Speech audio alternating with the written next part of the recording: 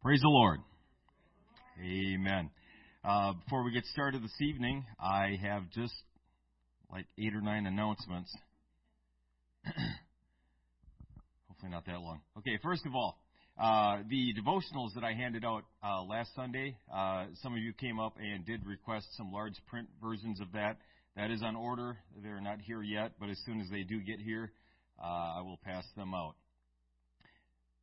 Yeah, I could use that too. There were some questions about how the book was kind of organized, that it was a little bit confusing.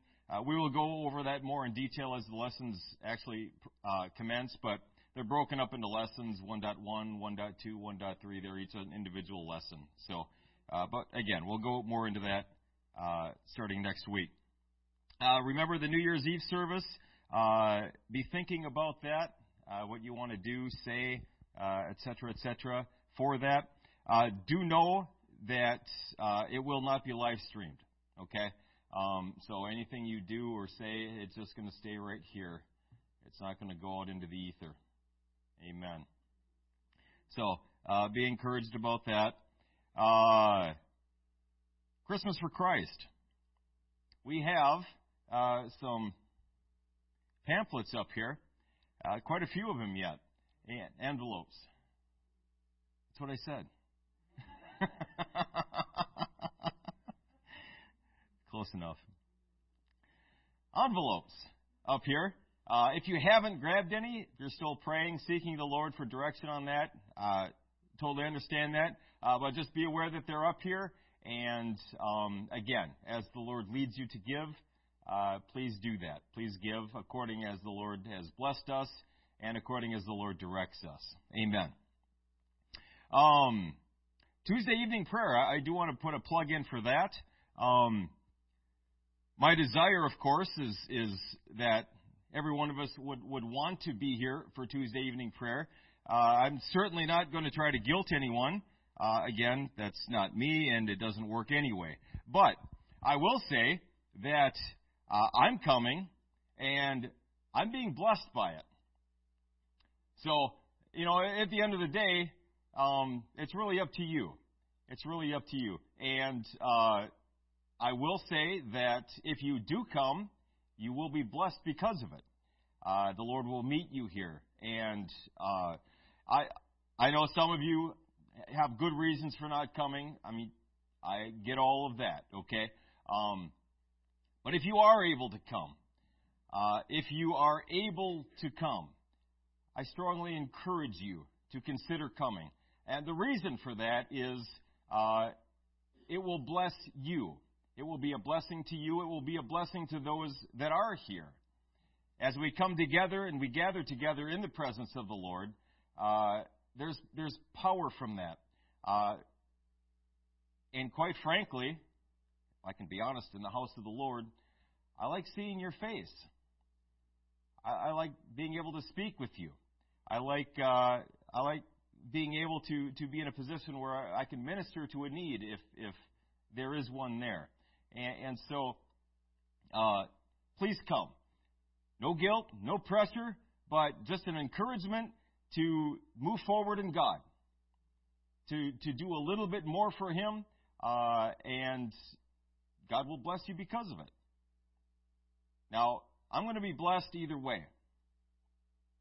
Okay, can I say it that way?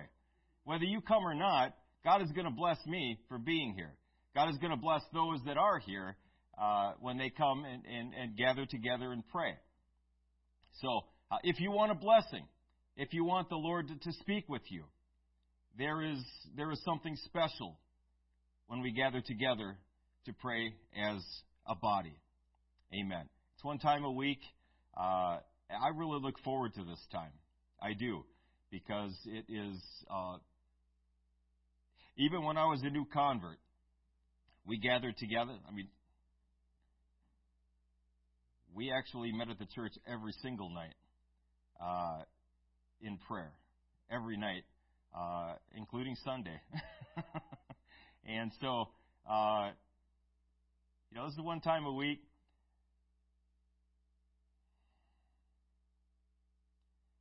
I want God to bless us. I want God to bless you. Okay?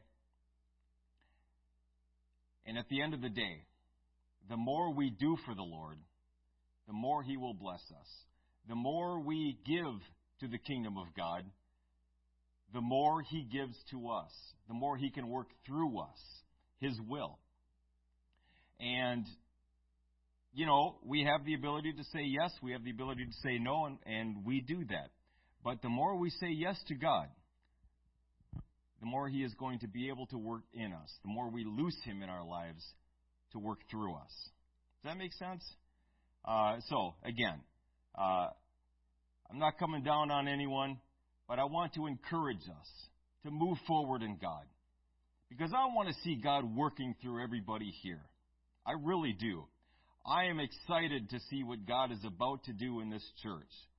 And He's not going to do it through me. He's going to do it through each of you. I want to see that. I think you guys do too. So, if you're free, what's the maximum effective range of an excuse, Bishop? 0 meters. That's right. Excuses don't get us anywhere. And so, I know there are legitimate reasons, and I also know that there are maybe 1 or 2 excuses. And so, reason stretched over a lie. Let's find an excuse to be here. Let's find an excuse to move forward in God. Amen. Let's all stand. That will serve as an excellent segue, maybe a bit contrived, but still valid, into our lesson this evening. Let's pray for that lesson. Let's ask God to bless, to move, and to minister according to His perfect will. Amen. Lord Jesus, You're an awesome God. You're a wondrous Savior. You're a glorious King. I am so thankful for You. I am so thankful for the presence of God, which is already present in this place. Thank You, Lord Jesus, for all that we are about to receive from You tonight. Help us to be doers and not hearers only. Help us, Lord Jesus, to apply the word of the Lord to our lives, the situations that we face, the circumstances we might find ourselves in. Help us, Lord, to be apt to teach this word that we are about to receive, that we can give it to someone else.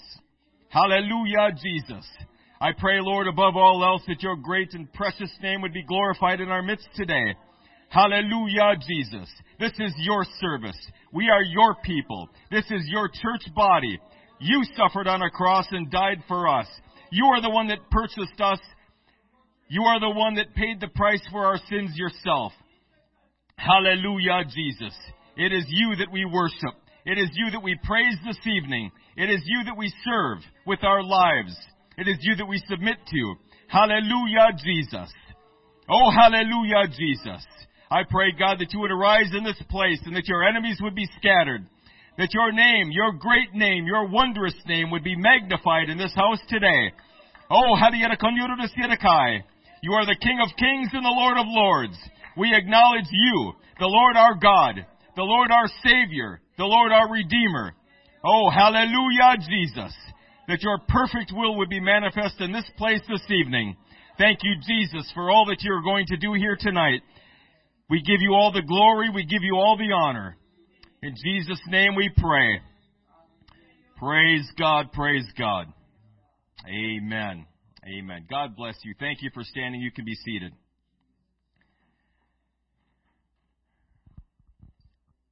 The segue into our lesson tonight, which is about prayer. How about that? What a coincidence. I've entitled it, Reasons Not to Pray. Reasons Not to Pray. Now, I will admit that the title is a little provocative.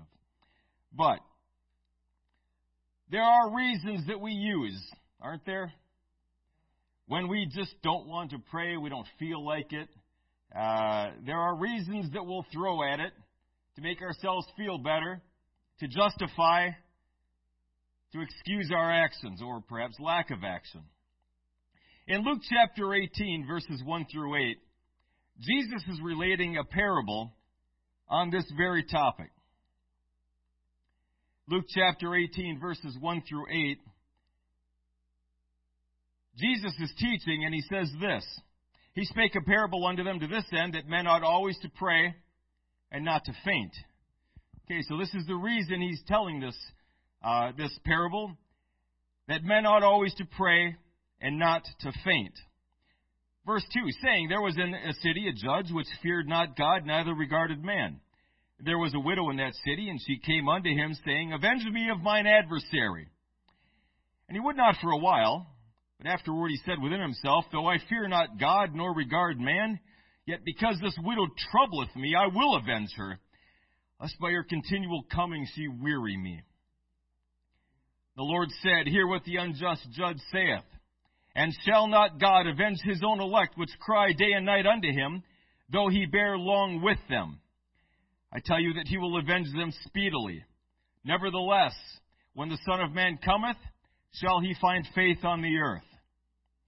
Please understand, that question that he asks at the end ties in directly to the parable he just related.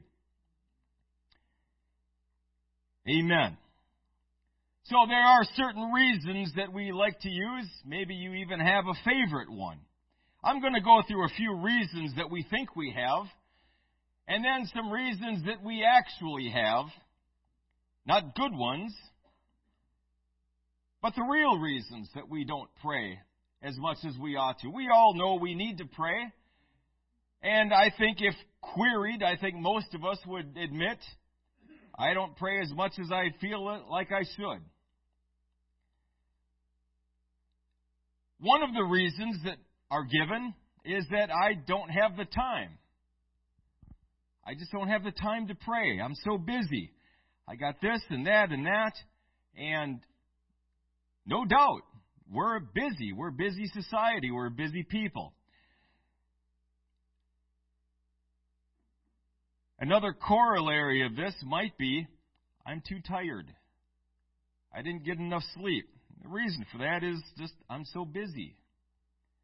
I don't even have time to get a proper night's sleep. Well, first of all, church, we all get the same 168 hours a week, just like everyone else does, and we're given the opportunity to allocate that according to our own desires, our own choices. We can allocate that however we feel like.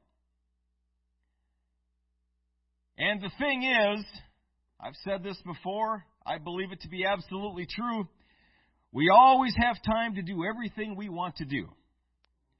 And it's also true, we always can find the money to do the things that we really want to do. Even if we have to get a credit card, borrow money from a friend, rob a bank.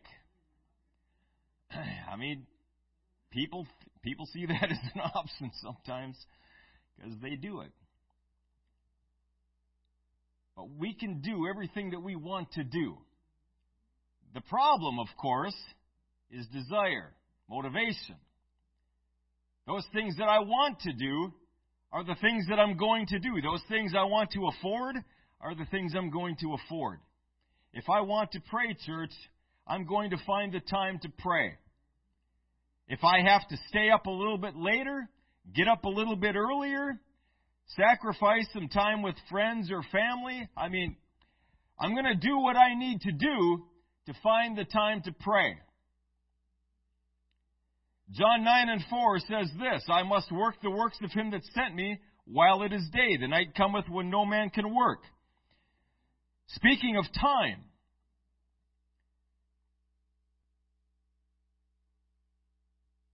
today is the day, church. Right now is the time where we need to be about the Father's business. There's a time coming where it's going to be too late. Either the Lord is going to pluck me off this planet, or God's going to come and pluck all of us off the planet. But in either case, time's up. There'll be no more chance to do these things. Proverbs 16:9 says, a man's heart deviseth his way, but the Lord directeth his steps. Hopefully, it's the Lord directing our steps. There are things we want to do. There are things we want to get done, taken care of. We have plans. We have hopes and dreams. But if we put our schedule in the hands of God, one of the things we're going to be busy with is prayer. we are going to be about the Father's business. And if we place our schedule in the hands of God, I promise you, we will have time to pray. 1 Thessalonians 5:17 says, pray without ceasing. Pray always. Psalm 31:15, my times are in thy hand. Deliver me from the hand of mine enemies and from them that persecute me. All the time that we have, we place that in the hands of God. And just like our tithes, church, just like we place the first fruits of our finances, of our increase in the hands of God, and He blesses the remaining 90%, if we'll give a little bit more time to Him in prayer, He will bless the remainder of what's left. He will stretch that out. You can't tell me He doesn't. I know for a fact He does. He's done it too many times for me. So this reason that I don't have the time is not really a good reason at all. It's an excuse. It's an excuse to do something. It's an excuse to not do something I don't feel like doing. Another reason we give is, well, God doesn't answer anyway. I tried this once and I prayed and He didn't answer. I asked God to do this or to take care of that and He didn't do it. So why bother? John 15:7 says, if ye abide in me and my words abide in you, ye shall ask what ye will and it shall be done unto you. Mark 11:24 says, therefore I say unto you, what things soever ye desire when ye pray, believe that you receive them, and ye shall have them. Now, we go on and we see a couple qualifiers to that. These aren't completely open-ended promises. If I stop here, Lord Jesus, I would love $1 billion. I'm believing you. I'm believing you can do that. Well, let's continue. James 4:2 says, ye lust and ye have not, ye kill it, ye desire to have and cannot obtain. Ye fight a war, yet ye have not, because ye ask not. Verse 3 continues, ye ask and receive not, because ye ask amiss, that ye may consume it upon your lusts. Okay. 1 John 5:14 says this, and this is the confidence that we have in Him, that if we ask anything according to His will, He heareth us. So I just can't ask for anything that I'm lusting after, that I desire for myself. All of these things, church, the promises of God, the gifts of the Spirit, all of these things are given to us and manifest through us for the purpose of giving Him glory, advancing His kingdom, moving His will forward in this world. It's not for me. Now, oftentimes I am a beneficiary of these promises, and thank God for that. He does take care of my needs, my legitimate needs. $1 billion is probably not a legitimate need. Enough to keep the heat on, put food on the table, that's a legitimate need. And if I'm putting His kingdom first, I can trust Him that He'll provide for my needs. But these promises are given, church, first and foremost, to advance His kingdom, for His purposes, not mine. And I need to subjugate my own will, my own even legitimate needs and desires for His desires and His will. And when I do that, I can be assured that He will hear me when I cry to Him, and He will most certainly answer my prayers in my time of need. Another concern, another reason that we give. God's not concerned with my situation. And this is a reason that we give more specifically like this. Well, yeah, He's going to do it for that person, but I don't see Him doing that for me. He's concerned with brother and sister so-and-so.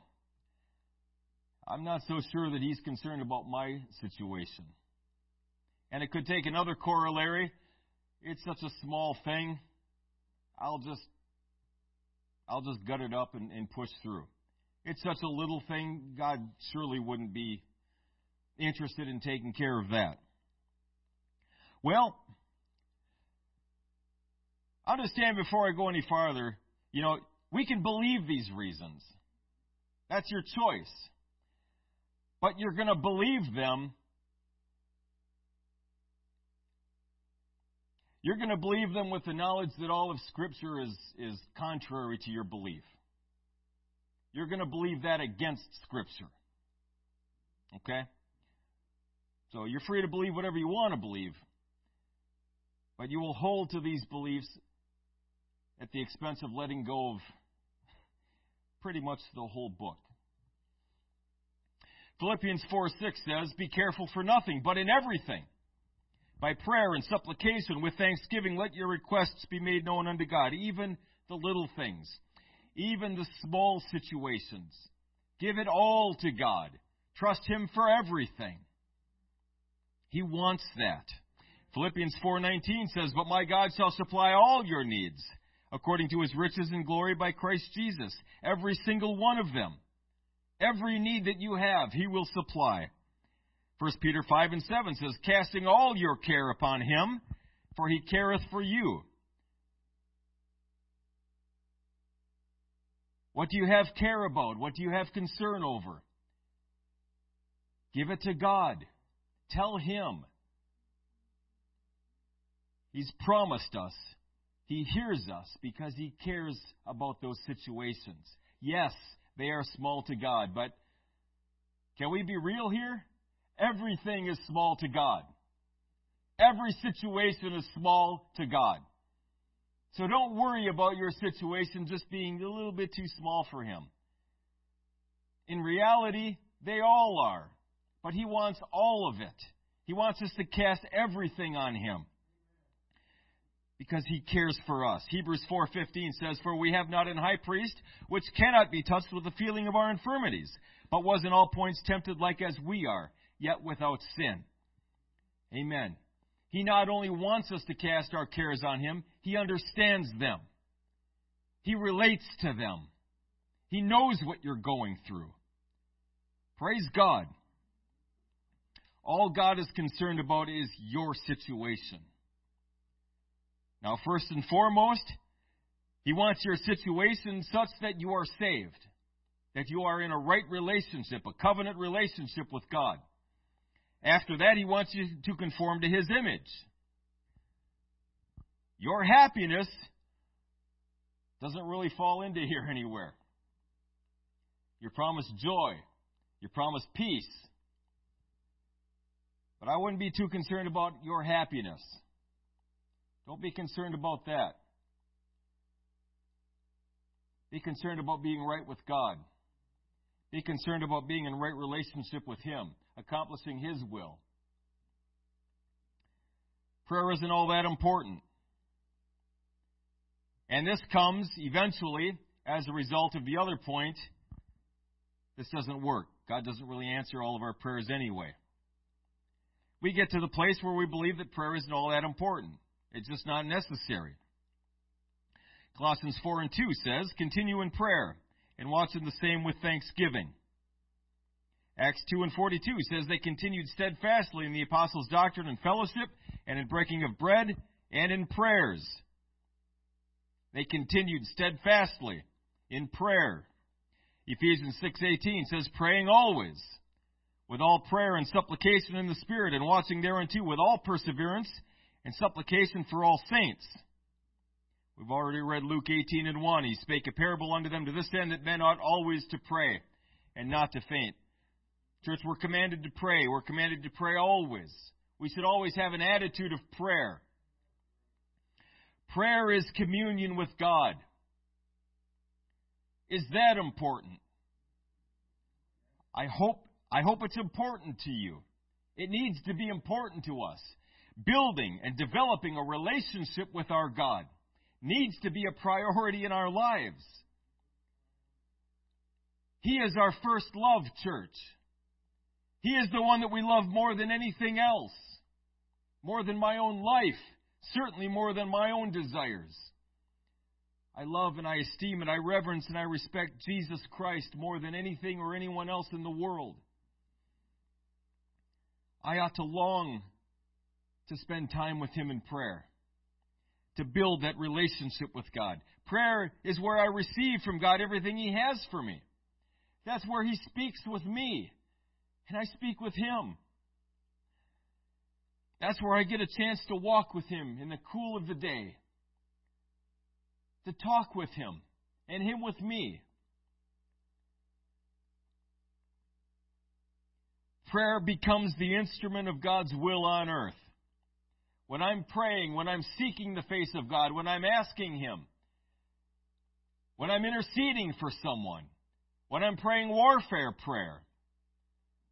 Folks, I don't have power in myself over spirits, over principalities or powers.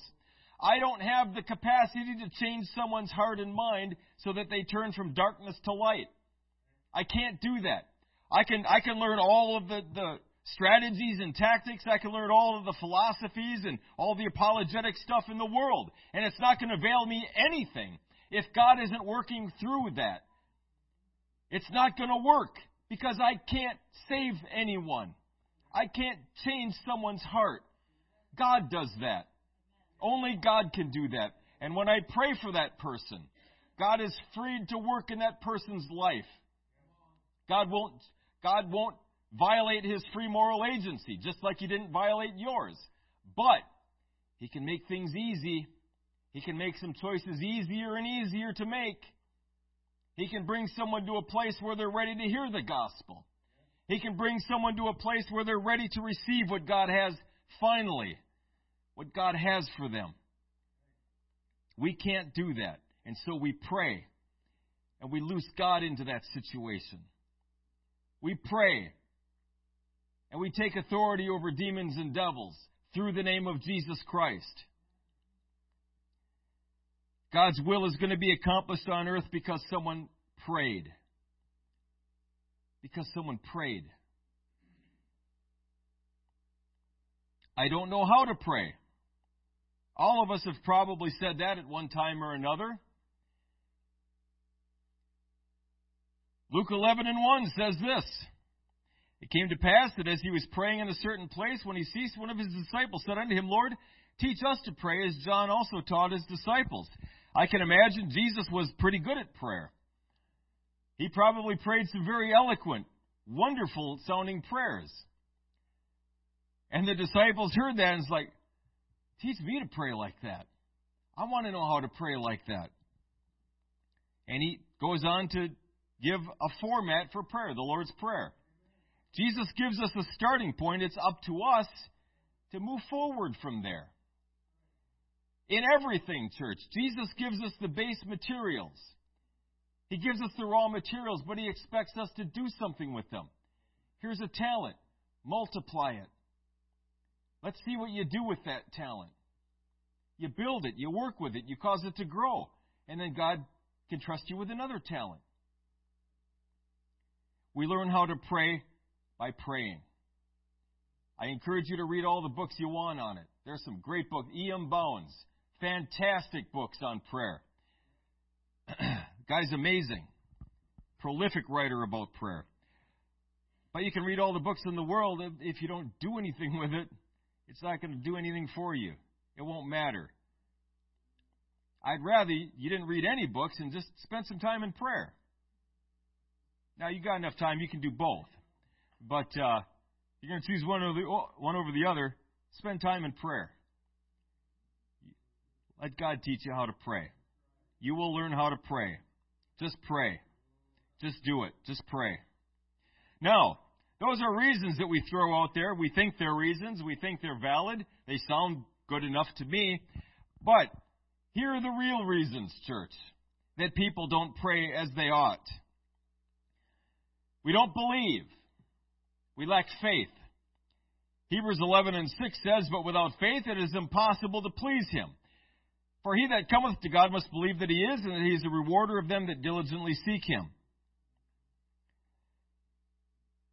Our faith is going to be demonstrated by what? Our actions.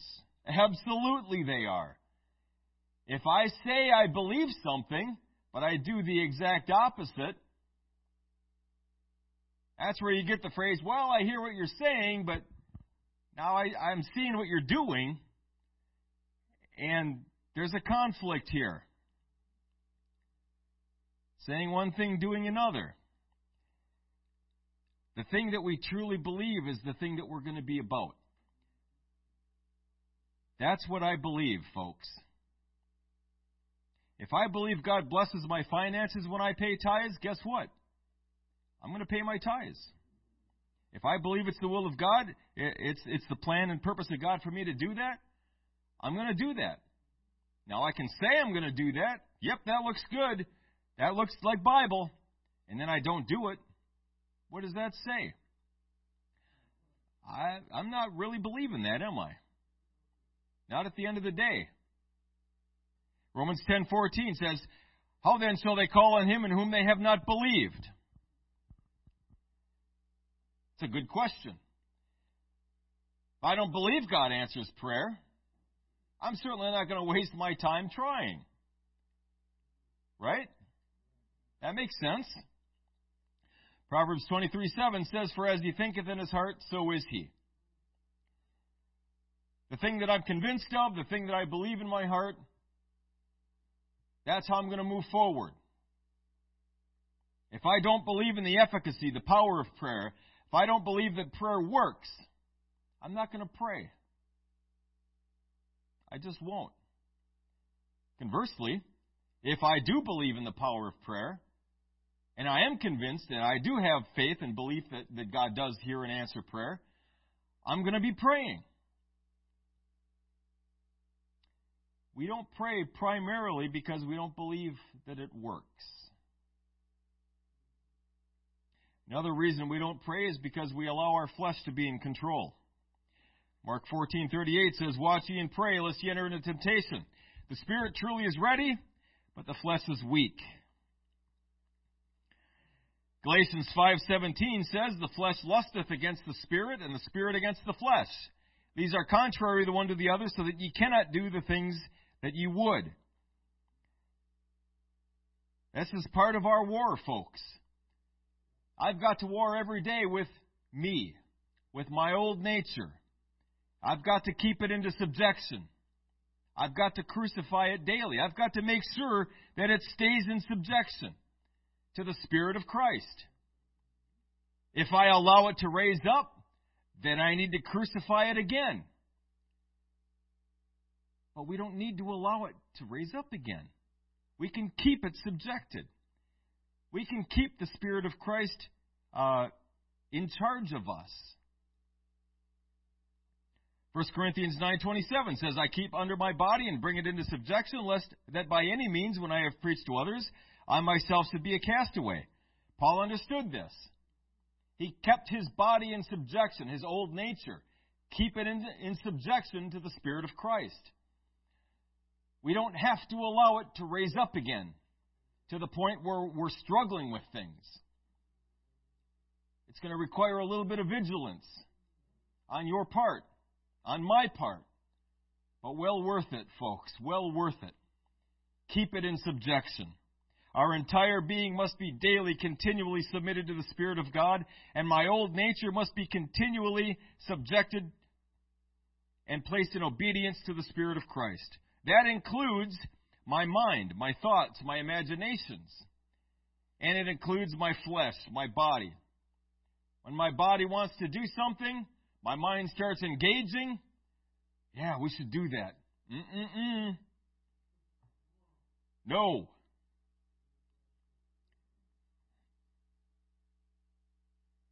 And, every once in a while, it's a good practice, I've discovered, at least for myself, just to tell it no because. Just tell it no because you're in charge. And it needs to learn its place. Nothing wrong with that. Get in the practice of telling it no. It's fun to tell your flesh no. It's fun to tell Satan no. Another real reason we have for not praying is a lack of spiritual discipline.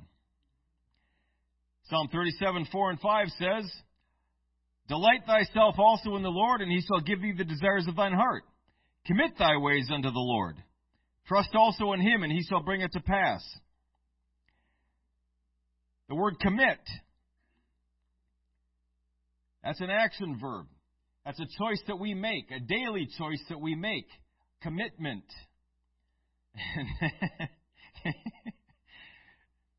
When we start talking about commitment with people, oh my word.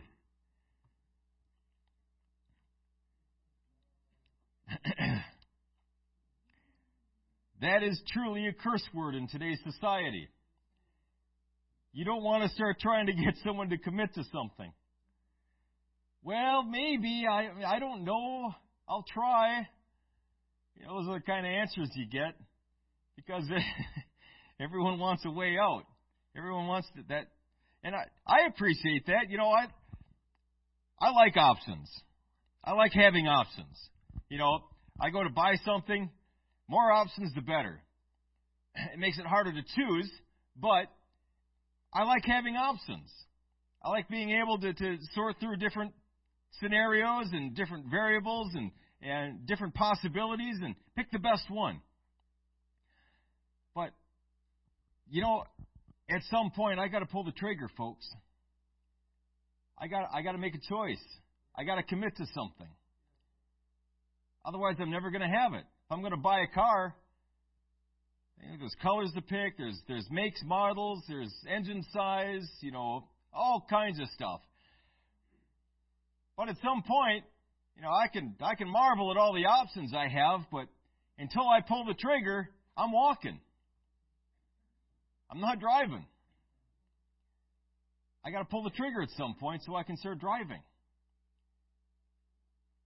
I've got to commit. Now, when I commit to one vehicle, that means I don't have money anymore to buy any other vehicle. And that's the fear. That's the fear that people have. What if I buy the wrong vehicle? What if I make the wrong choice? If I'm still in this limbo, I haven't actually made a choice. I can't be wrong.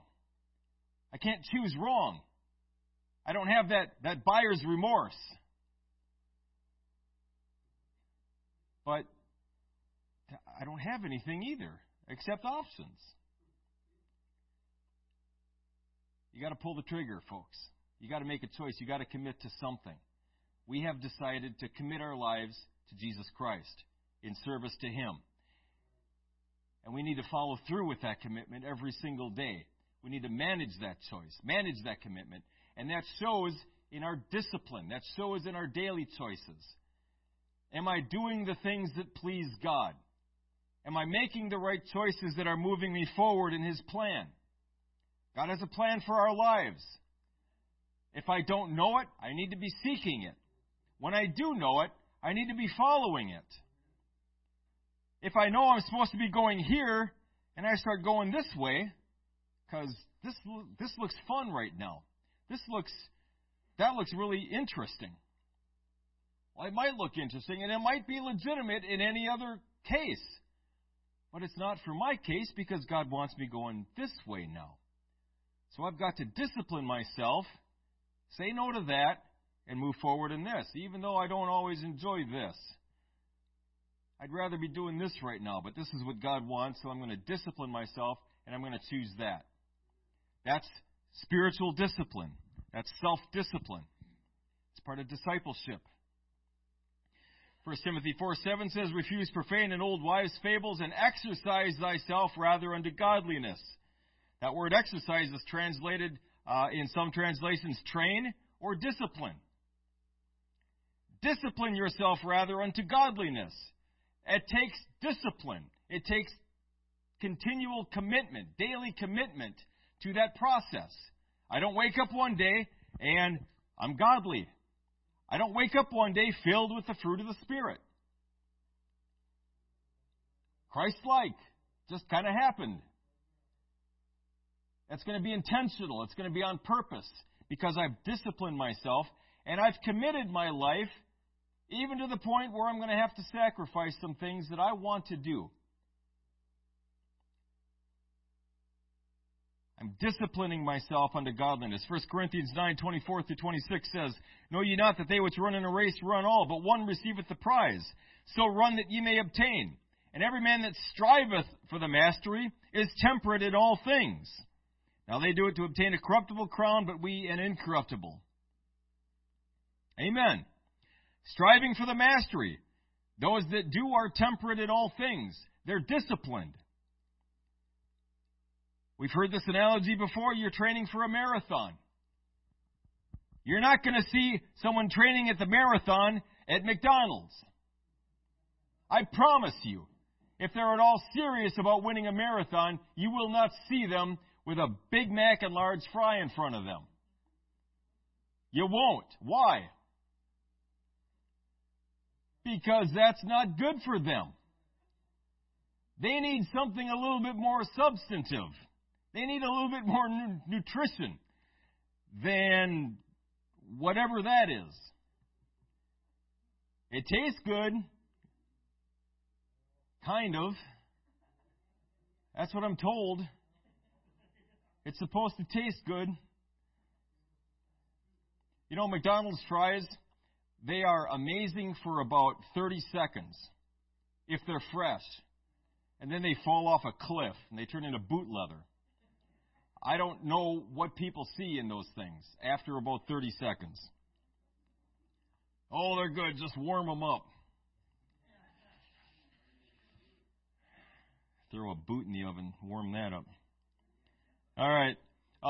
You're not going to see them at McDonald's. You're going to see them disciplining their meals. They're going to be getting up early in the morning. Why? Because they're morning people. No, because they want to win a race. And they're going to go train for hours and hours and hours. Their entire life is ordered around training. Their meals are planned. This is the time that we eat. This is what we eat. No more, no less. It's disciplined. Because they want a secular, corruptible crown.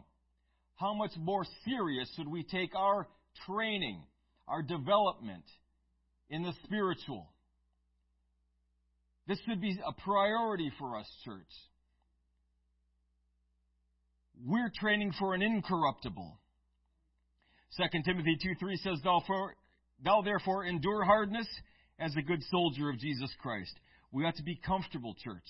We ought to be comfortable. Not that we enjoy it, but hardship shouldn't scare us. It shouldn't scare us. We shouldn't shy away from it.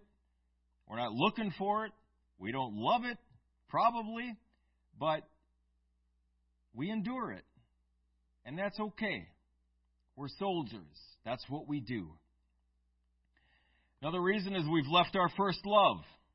Revelation 2:4 says, Nevertheless, I have somewhat against thee, because thou hast left thy first love. When we first came into this, when we first got the Holy Ghost, we were first baptized in Jesus' name. We all remember that experience. We all know what that feeling was, experiencing the presence of God for the very first time. I can remember that. I can remember walking through those church doors and getting hit in the face with a powerful presence of God. I remember that. I can see the carpet. I can see everything that I was seeing when I first felt that presence. I never felt anything like that before. I know exactly where I was, and you guys do too when you receive the Holy Ghost. Feeling that for the first time. Experiencing God in prayer. The first time you really experienced God and He spoke with you. You communed with Him. And then time goes on. And we get used to that. And human beings are amazing in that any experience can become mundane. Jumping out of airplanes can be mundane. Believe it or not. Now that first one, that was exciting. That was a rush. But the 58th time, just another day in the week.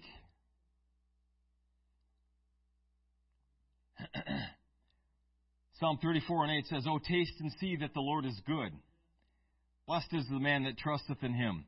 Psalm 16:11 says, "Thou wilt show me the path of life, and thy presence is fullness of joy. At thy right hand there are pleasures forevermore." Church, our experience with God never, ever has to get mundane or common or ordinary. We spoke last week about Sunday, about how God renews things all the time. He's renewing things. He himself is renewed continually. His mercies are renewed.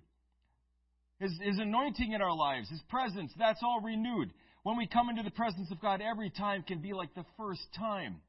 It really can. He's an infinite God. I know what that sounds like, but it can be true.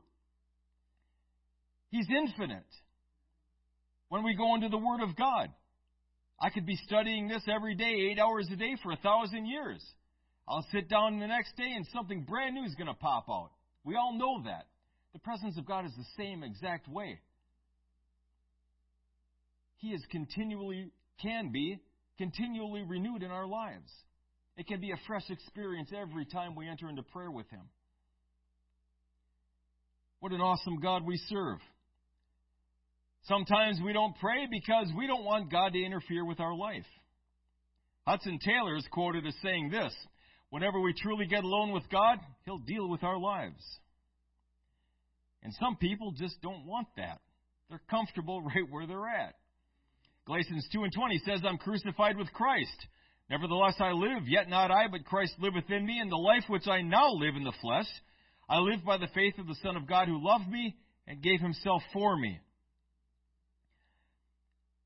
When we come to the Lord and we experience New Testament salvation, we're not ours anymore.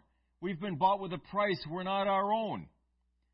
We should feel free to allow God to come into our lives, examine whatever He wants to examine, change whatever He wants to change. Do we trust Him or don't we? If we trust Him, we're going to let Him do that. We want His very best. And when we allow Him into our lives and we give Him that liberty to mess with whatever He wants to mess with, our lives are better for it. They're always better for it. Luke 6:46 says this: "And why call ye me Lord, Lord, and do not the things which I say?" I pray that we never find ourselves in that spot, folks. If He is our Lord, if He is our God, then He has authority to do whatever He wants in me, in my life. He can put anything in He wants. He can take anything out He wants. Period. There's no qualifiers to that. There's no exceptions to that. If He's Lord and God in my life, if He sits on the throne of my heart, then He's in charge. Period. I have no say in the matter anymore. I have given that right to God. He's my Lord, not me. 2 Corinthians 5:15 says, "He that died for all, that they which live should not, and that He died for all, that they which live should not henceforth live unto themselves, but unto Him which died for them and rose again." Again, we're living for Jesus Christ, not ourselves. 1 Corinthians 6:19 says, "What? Know ye not that your body is the temple of the Holy Ghost which is in you, which ye have of God, and ye are not your own?" Again, we have got to loose ourselves of this idea that I am my own person, that I have authority in my life. If you do have authority in your life, then Christ does not. If Christ has authority in your life, then you do not. This isn't a shared throne. This isn't a two-headed monster, folks. There's one head. You or God. Again, we need to choose. We need to commit. We need to make a choice. We need to expose ourselves to God in prayer and allow Him to do what He desires to do in us. Another reason is there's sin in our life. John Bunyan is quoted as saying this: "Prayer will make a man cease from sin, as sin will entice a man to cease from prayer." 1 John 1, 5 through 9 says, "This then is the message which we have heard of him, and declare unto you that God is light, and in him is no darkness at all. If we say that we have fellowship with him and walk in darkness, we lie, and do not the truth. But if we walk in the light, as he is in the light, we have fellowship one with another. And the blood of Jesus Christ his Son cleanseth us from all sin. If we say that we have no sin, we deceive ourselves, and the truth is not in us. If we confess our sins, he's faithful and just to forgive us our sins and to cleanse us from all unrighteousness." And Hebrews 4:16 says, "Let us therefore come boldly unto the throne of grace, that we may obtain mercy and find grace to help in time of need." Jesus Christ does forgive sin. I think it was Brother Jeff Arnold, he was talking about this one point in the past. He said, "When I have sin in my life, that's when I want to talk to God the least. But that's exactly the time I need him the most." When I do have sin in my life, first of all, don't sin. You have authority over sin. You have authority over the flesh. You don't need to sin. You're not in bondage to sin anymore. But if you do mess up, and you do fall into sin, we have an advocate with the Father, Jesus Christ the righteous. He will forgive you if you bring it to him. And then he'll pick you up, and we can keep walking forward in him. It's cast into the sea of forgetfulness. He forgets when he forgives. It never happened. It never happened. Not according to God. Amen. So when we have sin in our life, rather than not pray, that was Adam and Eve's response. They hid from God because they knew that they had done wrong. But God went looking for them. Let's run to God if we are in that spot. Run to him. He's faithful and just to forgive us our sins and to cleanse us from all unrighteousness. The blood of Jesus is so powerful. So powerful. Amen. Another reason we have is to speak freely, laziness. Sometimes we just get lazy. We need to understand, when we're praying properly, when we're praying correctly, it's not always easy. And it doesn't always come without some cost. Colossians 4:12 says, "Epaphras, who is one of you, a servant of Christ, saluteth you, also always laboring fervently for you in prayers, that you may stand perfect and complete in all the will of God." Laboring fervently for you in prayers. That doesn't sound easy. That doesn't sound like a good time at the beach. That sounds like work. And it is. When Jesus prayed in Gethsemane, he sweat as if it were great drops of blood. Why? Because he was laboring in prayer. Romans 15:30 says, "Now I beseech you, brethren, for the Lord Jesus Christ's sake, and for the love of the Spirit, that ye strive together with me in your prayers to God for me." Striving, laboring fervently in prayer. Romans 12:11, "Not slothful in business, fervent in spirit, serving the Lord." Hebrews 6:12 says that ye be not slothful, but followers of them who through faith and patience inherit the promises. Through faith and patience. Endurance. Discipline. Inherit the promises. Isaiah 64:7 says, "There is none that calleth upon thy name, that stirreth up himself to take hold of thee. For thou hast hid thy face from us, and hast consumed us because of our iniquities." Stirring ourselves up in prayer. I don't feel like it. That's irrelevant. I'm not commanded to feel like it. I'm not even expected to feel like it. That never even comes into play here. It's good when you feel like it. It makes things easier, doesn't it? We want to feel like it, but we don't need to feel like it. I don't need to feel like going to work in the morning. I rarely ever felt like going to work in the morning, especially in the wintertime when I had to hang sheetrock. There's no heat in there. There's no insulation. Yeah, just some wind Isn't that cool?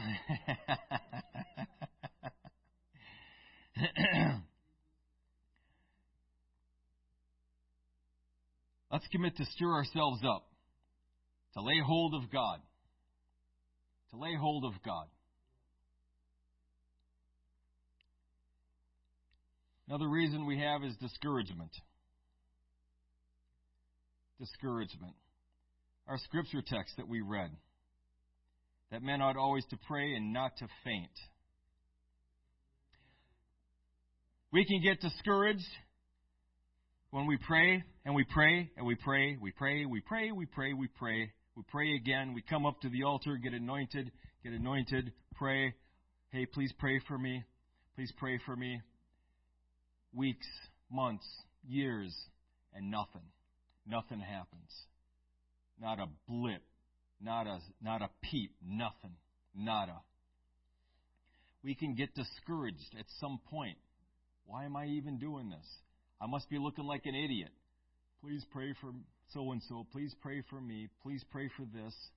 I've been doing this for years. They got to be sick of that by now. Well, as an aside, we'll never get sick of that. We'll pray for your need just as long as it takes. Don't think that anyone here is going to get sick of your prayer request. No, sir, no, ma'am, no how, no way, We'll keep praying until Jesus answers. But we can start thinking in our minds, this is dumb. This is stupid. Why am I even persisting with this? Obviously, the answer is no. No, that's not obvious. That's not obvious at all, especially when we have a promise in Scripture contrary to what you're believing right now. Keep praying. Stay encouraged. God will answer. Who knows why the delay is there? Who knows in the Spirit what's going on right now? There could be all kinds of things moving in the Spirit that you're not aware of. I would say almost certainly there are things moving in the Spirit that we're not aware of. But things are happening. It may take a little while for the natural world to catch up. I like the analogy someone told me. You chop a tree down, it's dead. It's dead right there. But the leaves are still green. There's still sap in there. It takes a while for that to catch up inside the tree. The leaves start to wither and the wood to start to decay. It takes time for that death to manifest, but it's dead right now. When we pray, He heard us the first day. He heard us the first day our prayers were uttered. But it may take a while for that to manifest. Stay encouraged. Don't be discouraged. Pray and don't faint.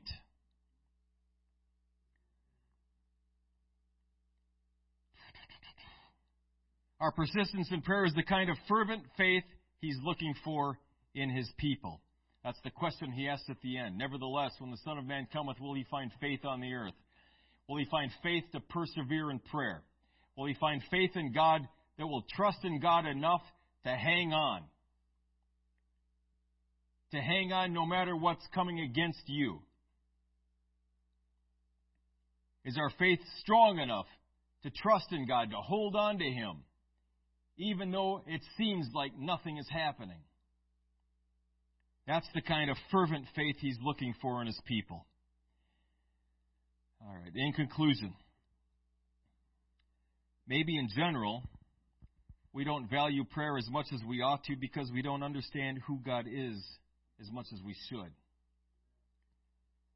Maybe our understanding of God is off. Maybe our idea of who God is a little bit askew. If we knew the God of Scripture, knew Him, had a relationship with Him, trusted Him implicitly. People that know God, they pray. People that know God, they have a relationship with God. I should say this too. Just because you're not always at Tuesday evening prayer don't think that I believe you don't pray. I know a lot of you pray at home. Okay? So please don't think that. And I'll also say, who cares what I think anyway?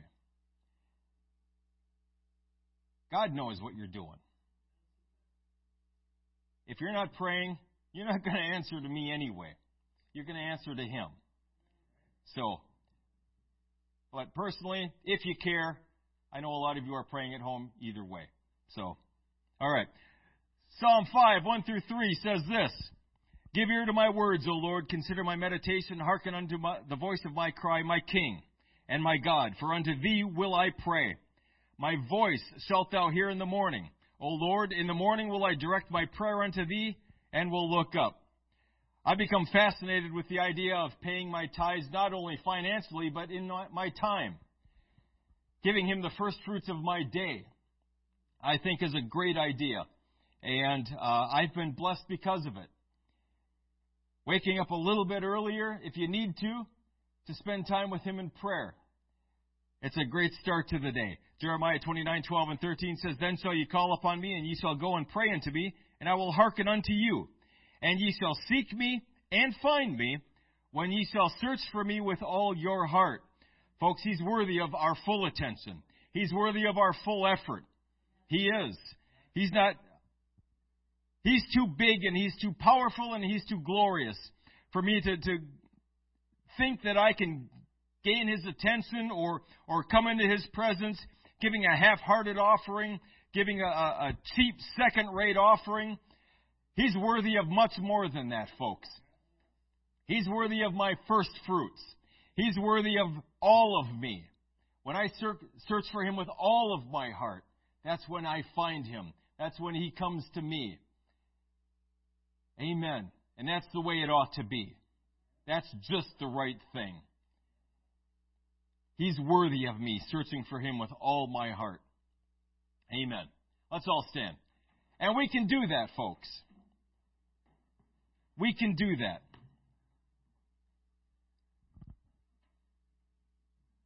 The things that the Lord requires of us are easy and they're light. That's the yoke He places on us. It's easy and it's light. The yoke I had before serving Jesus was laborious and arduous and hard. Serving Jesus is the easiest thing in the world if you do it with all of your might. Amen. Do it with all your heart, folks. Serve the Lord your God with all your heart, soul, mind, and strength. Give Him your all. He'll give you His. Amen. Lord Jesus, You're an awesome God. Thank You so very much for Your manifest presence here. Thank You for the word that You have delivered unto us. Again, Lord, that we would be doers and not hearers only. Help us, Lord Jesus, to apply these words to our lives. Lord Jesus, You are so altogether worthy of our full attention, our full service, all of us, every bit of us, all of our lives. You're worthy to sit upon the throne of my heart and dictate to me Your terms, Your will, Your laws. I pray, Lord Jesus, that we would be submitted wholly and completely unto You so that You're free to bless us, to work in us and through us Your perfect will. Bless Your people. Bless those within the sound of my voice. Bring us back to Your house at the day appointed. These things we ask in Jesus' name. Amen.